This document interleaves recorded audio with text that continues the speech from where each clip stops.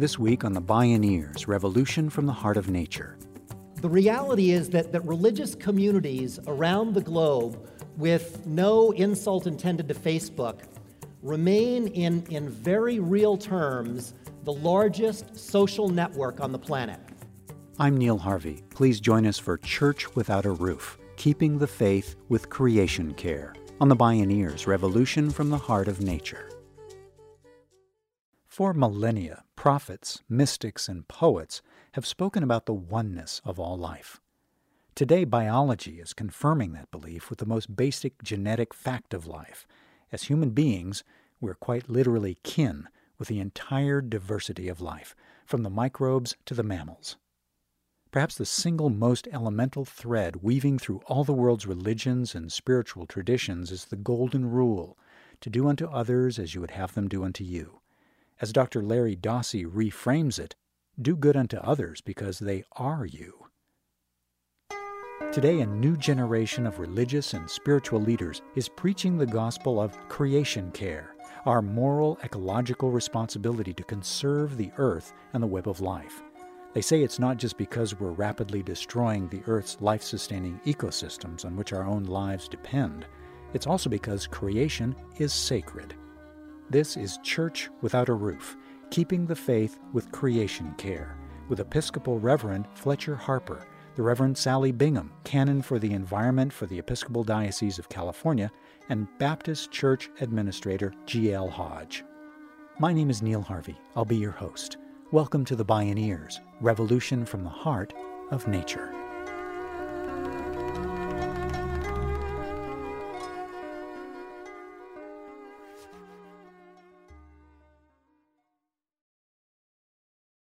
I became aware that humans were destroying the planet, if you will, when I was invited to be a trustee for Environmental Defense Fund in the mid-'80s, and I was invited to go on the EDF board.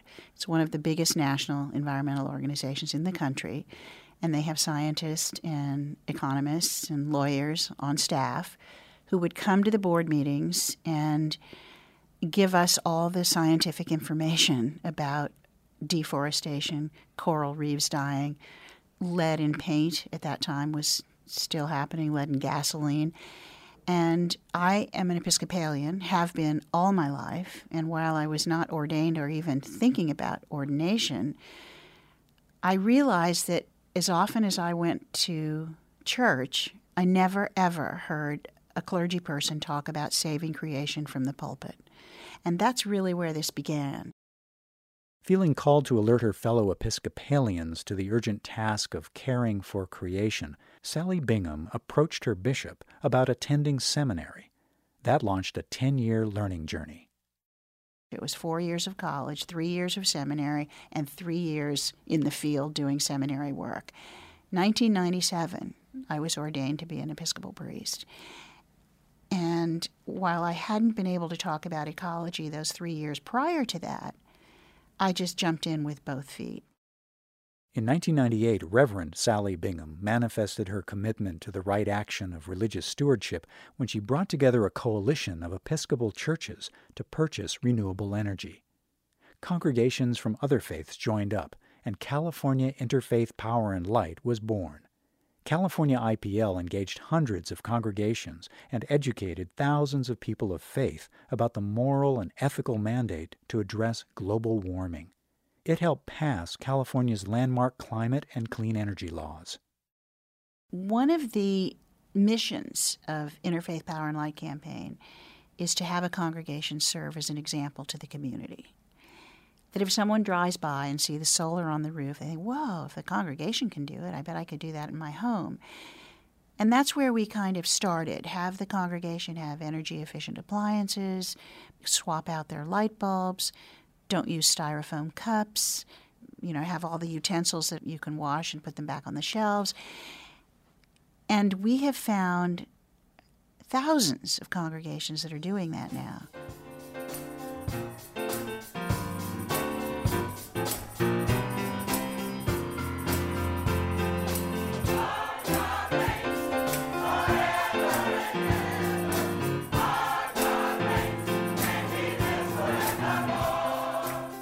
Dear friends, let us love one another, for love comes from God.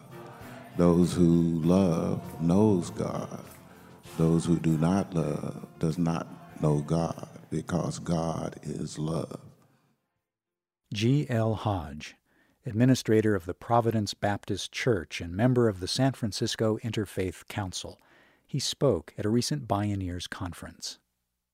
That is what we say after every service at our church. We're located in the Bayview in San Francisco, California.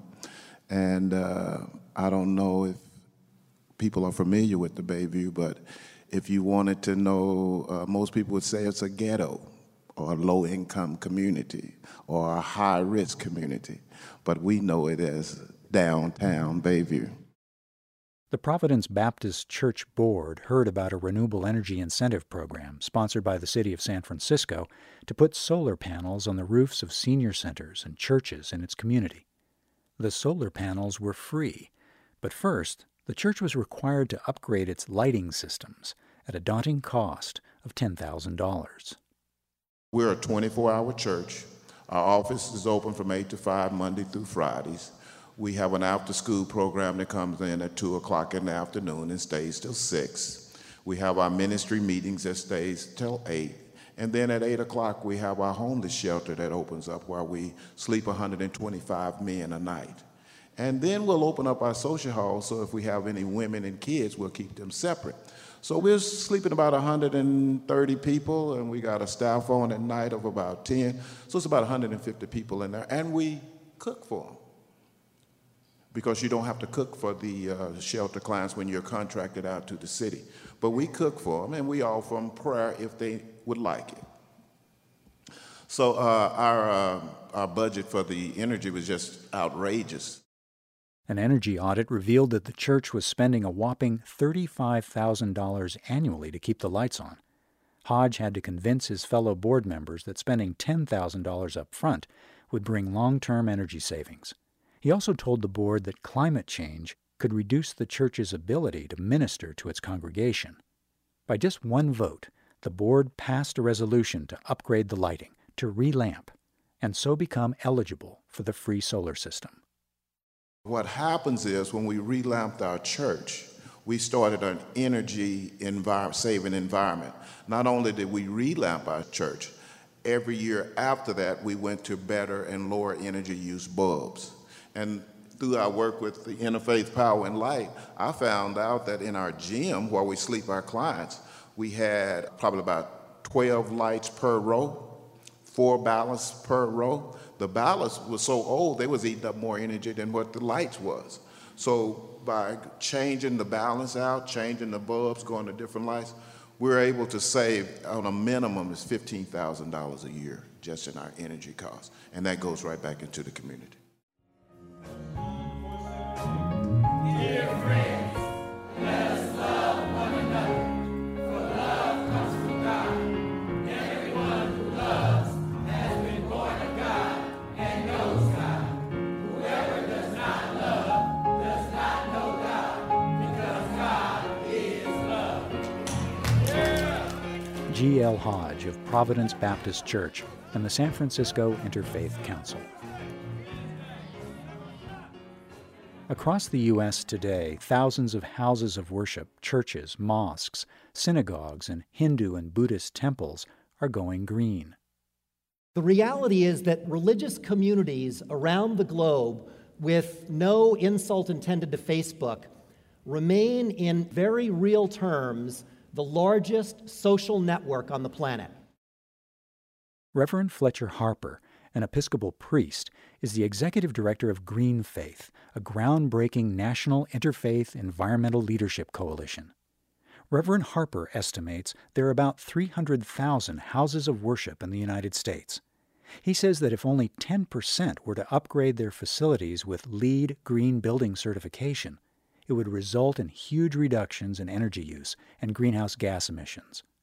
Reverend Fletcher Harper spoke at a recent Bioneers conference. Very often, religious communities are strongest where environmental leadership is weakest. religious communities are frequently very influential in the moderate to conservative wings of cultures around the world. It's not the only place that they're influential, but it's definitely one of them. And what we find over and over again is that when the unlikely messenger, such as a conservative religious leader, steps up and speaks about climate change, it's worth, and I mean this literally in terms of the impact, it's worth 10 of us liberals getting up and speaking about it for the simple reason that it's an unexpected messenger. Yesterday in the Orlando Sentinel, we had an op-ed placed by Reverend Richard Cizik and Pastor Joel Hunter. Pastor Hunter is the pastor of one of the largest megachurches in the country, saying that Florida needs to wake up and deal with climate change and recognize that climate change is a massive threat as soon as possible. And the fact that you've got someone of Joel Hunter's stature investing his time and his energy and his political capital in that is really significant.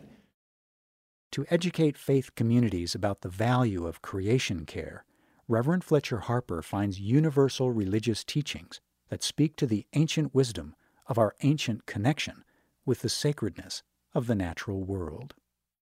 Every single one of the world's great traditions has multiple stories that are absolutely central to the identity of these traditions, and these stories happen outdoors. So you've got, the founding of the Muslim tradition. Muhammad was on a retreat outside of his home city.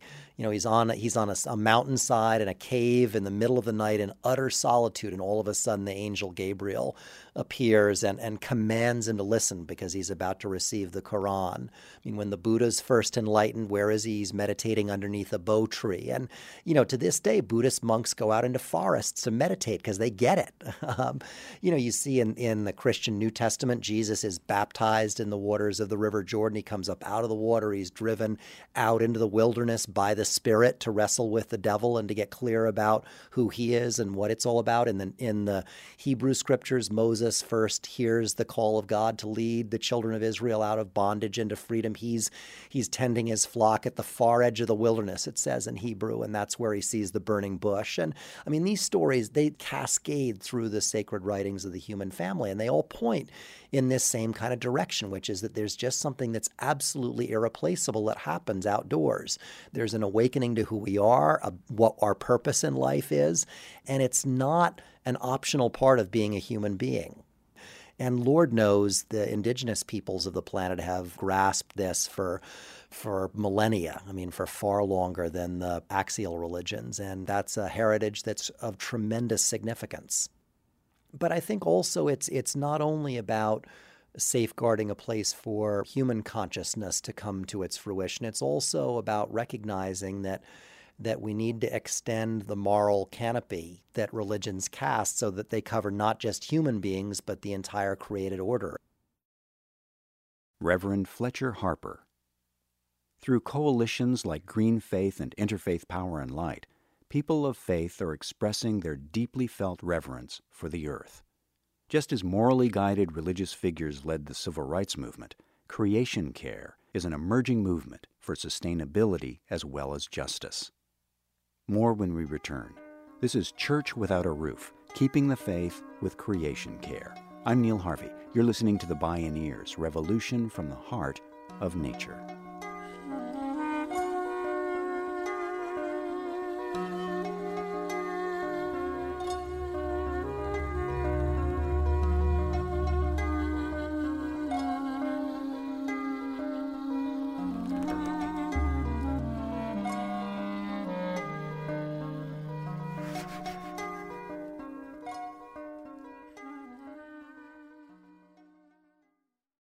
To explore more Bioneers radio shows and video programming, please visit media.bioneers.org. Like Interfaith Power and Light, Green Faith empowers houses of worship across the U.S. to become centers of sustainability in their communities. Again, Reverend Fletcher Harper. These buildings are teaching tools, and we've seen over and over again with our work that when we help a religious community, when we get financing for a religious group to install solar, it gives the members of that community a place to go kick the tires, so to speak, and to see what this is like and to see that it can work. And it's the same thing. It can be the same thing with waste management, with water conservation, with the use of less toxic cleaning and maintenance. You go down the list, and these facilities need to model that as part of their reason for being. And we try to help them do that with resources in all of those different kinds of areas. And then also we try and work hard to help them integrate these themes into advocacy. A lot of religious communities have done good advocacy work over the years on issues of hunger and of housing for the homeless and things like that. And we work with them to say you need to be advocating for reductions in diesel emissions because that's killing more people around the country every year than guns are. You need to be advocating about climate change because that's going to be devastating poor communities and the natural world on a global scale. So we try to work the advocacy piece in as well, because at the end of the day, we've got to have things happen at a policy level. Individual behavior change it's important, but it's not the end all. It's got to happen on a massive scale to make a difference. So we try to help faith-based groups do all of these things, and we find that they're increasingly open to it. One example, the Reformed Church of Highland Park in New Jersey.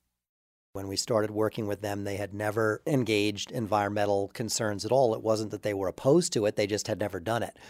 And so we went in, the first thing we did was an energy audit, which enabled them to reduce their energy usage by about 20%. Through very simple lighting retrofits, temperature management, installation and programming of programmable thermostats. Basic stuff, but stuff that really makes a difference. We did a waste audit for them. We went out into the lawn, the courtyard outside of the church. We got a big tarp, laid it out, and poured a week's worth of trash out on the tarp. And members of the youth group were there with their vinyl gloves on, sort of picking the trash apart. And they realized that they could probably recycle about 50% of what they were throwing out. So they put a very well-structured recycling program into place for composting and separating everything else out, dropped the amount of solid waste that was going to the landfill dramatically within a matter of months.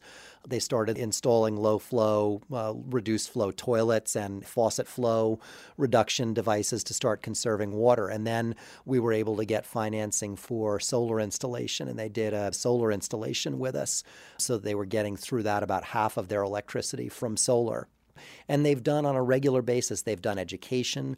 They've integrated this into their Bible studies. They've taught about the biblical basis for it. They've had a lot of members of the church take an ecological footprint quiz so that they start looking at it at the household level. They've organized electronic waste recycling events in the parking lot outside the church and collected, I think, 3 or 4 truckloads worth of e-waste.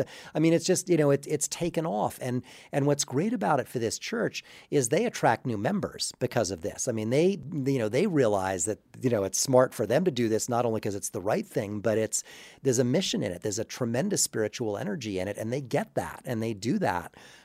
So they've been a wonderful place to work with. And what you see over and over again is these places bursting through these barriers and realizing that they can do it and then getting energized by that. And it's just it's the coolest thing in the world. And there have been barriers. For example, Reverend Richard Cizik suddenly lost his position as the head of the National Association of Evangelicals after he advocated for evangelicals to address climate change as a moral responsibility. But you also see a certain number of very well-respected megachurch pastors like Joel Hunter who have, tens of thousands of people who are connected to his ministry. And he's been very clear, very consistently about fighting climate change as a moral responsibility. So you see the beginnings of high-level leadership in the evangelical community starting to take this on. You also see some resistance to that from the old guard, more conservative, both culturally and theologically conservative evangelicals for whom the moral universe still is very focused on gay marriage and abortion. Those are the 2 top-line moral issues. But what we see consistently with many younger evangelicals is that the moral universe revolves around care for creation, as they say, and also addressing poverty. And they get that this is about their future. We talk with them and they're frustrated at the lack of political progress. It's interesting, you see more older and more conservative evangelicals opposing protection of the environment because they perceive it as being an expansion of government. That concern in many ways drops away when we work with younger evangelicals who get that everybody's got to be involved with this, that we need a new marketplace to sort of motivate and incentivize technologies that are going to reduce greenhouse gas emissions and more. So I think that there's a real generational shift that's happening. And the question is, how do we accelerate that? Reverend Fletcher Harper. Reverend Canon Sally Bingham of Interfaith Power and Light finds more and more people from diverse spiritual backgrounds eager to connect their faith with climate action to conserve the earth for future generations. But even Reverend Bingham was surprised by the rapid growth of Interfaith Power and Light.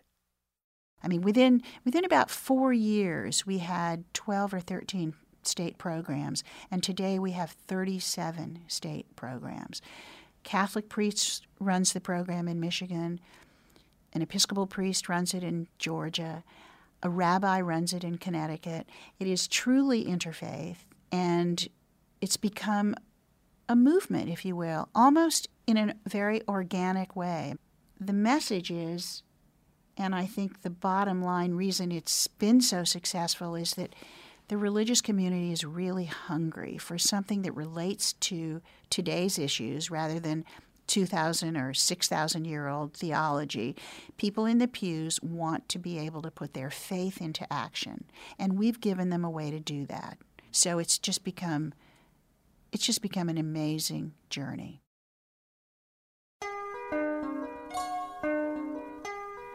I want to close by saying a few final words about, I think, a unique contribution that religion can play. A number of years ago in South Asia, in a number of different places, Buddhist monks were observing forests getting cut down. And what happened when they saw those forests cut down was that the communities that they were investing their lives in caring for and protecting, those communities were decimated. The forest got cut down, the soil washed away, the people became impoverished, all kinds of violence and social problems erupted, all because the trees were cut down. And so one day, a small group of these Buddhist monks, none of them terribly influential on their own, decided that they were going to go out into a forest and ordain a tree. Now, in Buddhist circles, it is possible to view a feature of the natural world, a tree, a river, a rock, a landscape, as a spiritual mentor. The idea that one can grow spiritually in relationship to that larger member of the community of creation. And so what these monks did was they walked out and they spread that beautiful orange saffron robe around the tree. And all of a sudden they realized that the loggers weren't quite so happy about cutting these trees down. There was something intangible that had happened. All of a sudden these trees fell under a moral canopy that hadn't previously covered them. And I think that that's one of the things that religions can and need to do. What would it look like if hundreds or thousands of churches around this country started baptizing trees?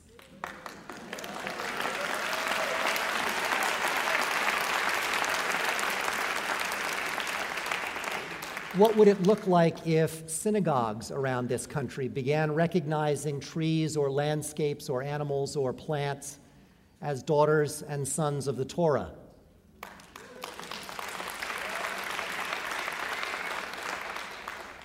Religious rituals have power. Religious communities need to use them. If you belong to such a community, I hope you'll speak to me or be in touch, because we're eager to reach out. In closing, what I want to say is that the energy and the spirit that is here, that is a core part of who you all are and what Bioneers is about, joined with the moral and spiritual commitment that exists in religious communities around the planet, is an unstoppably powerful force. We need to build these bridges, we need to nurture them, we need to strengthen them, because by doing so, together, we can build the blessed community, and there is no greater gift. Thank you.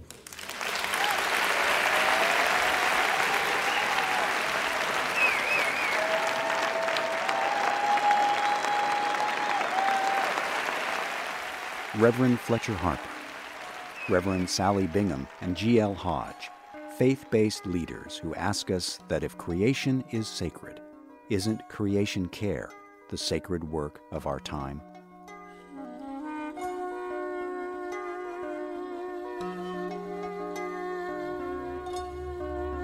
Church Without a Roof, keeping the faith with creation care.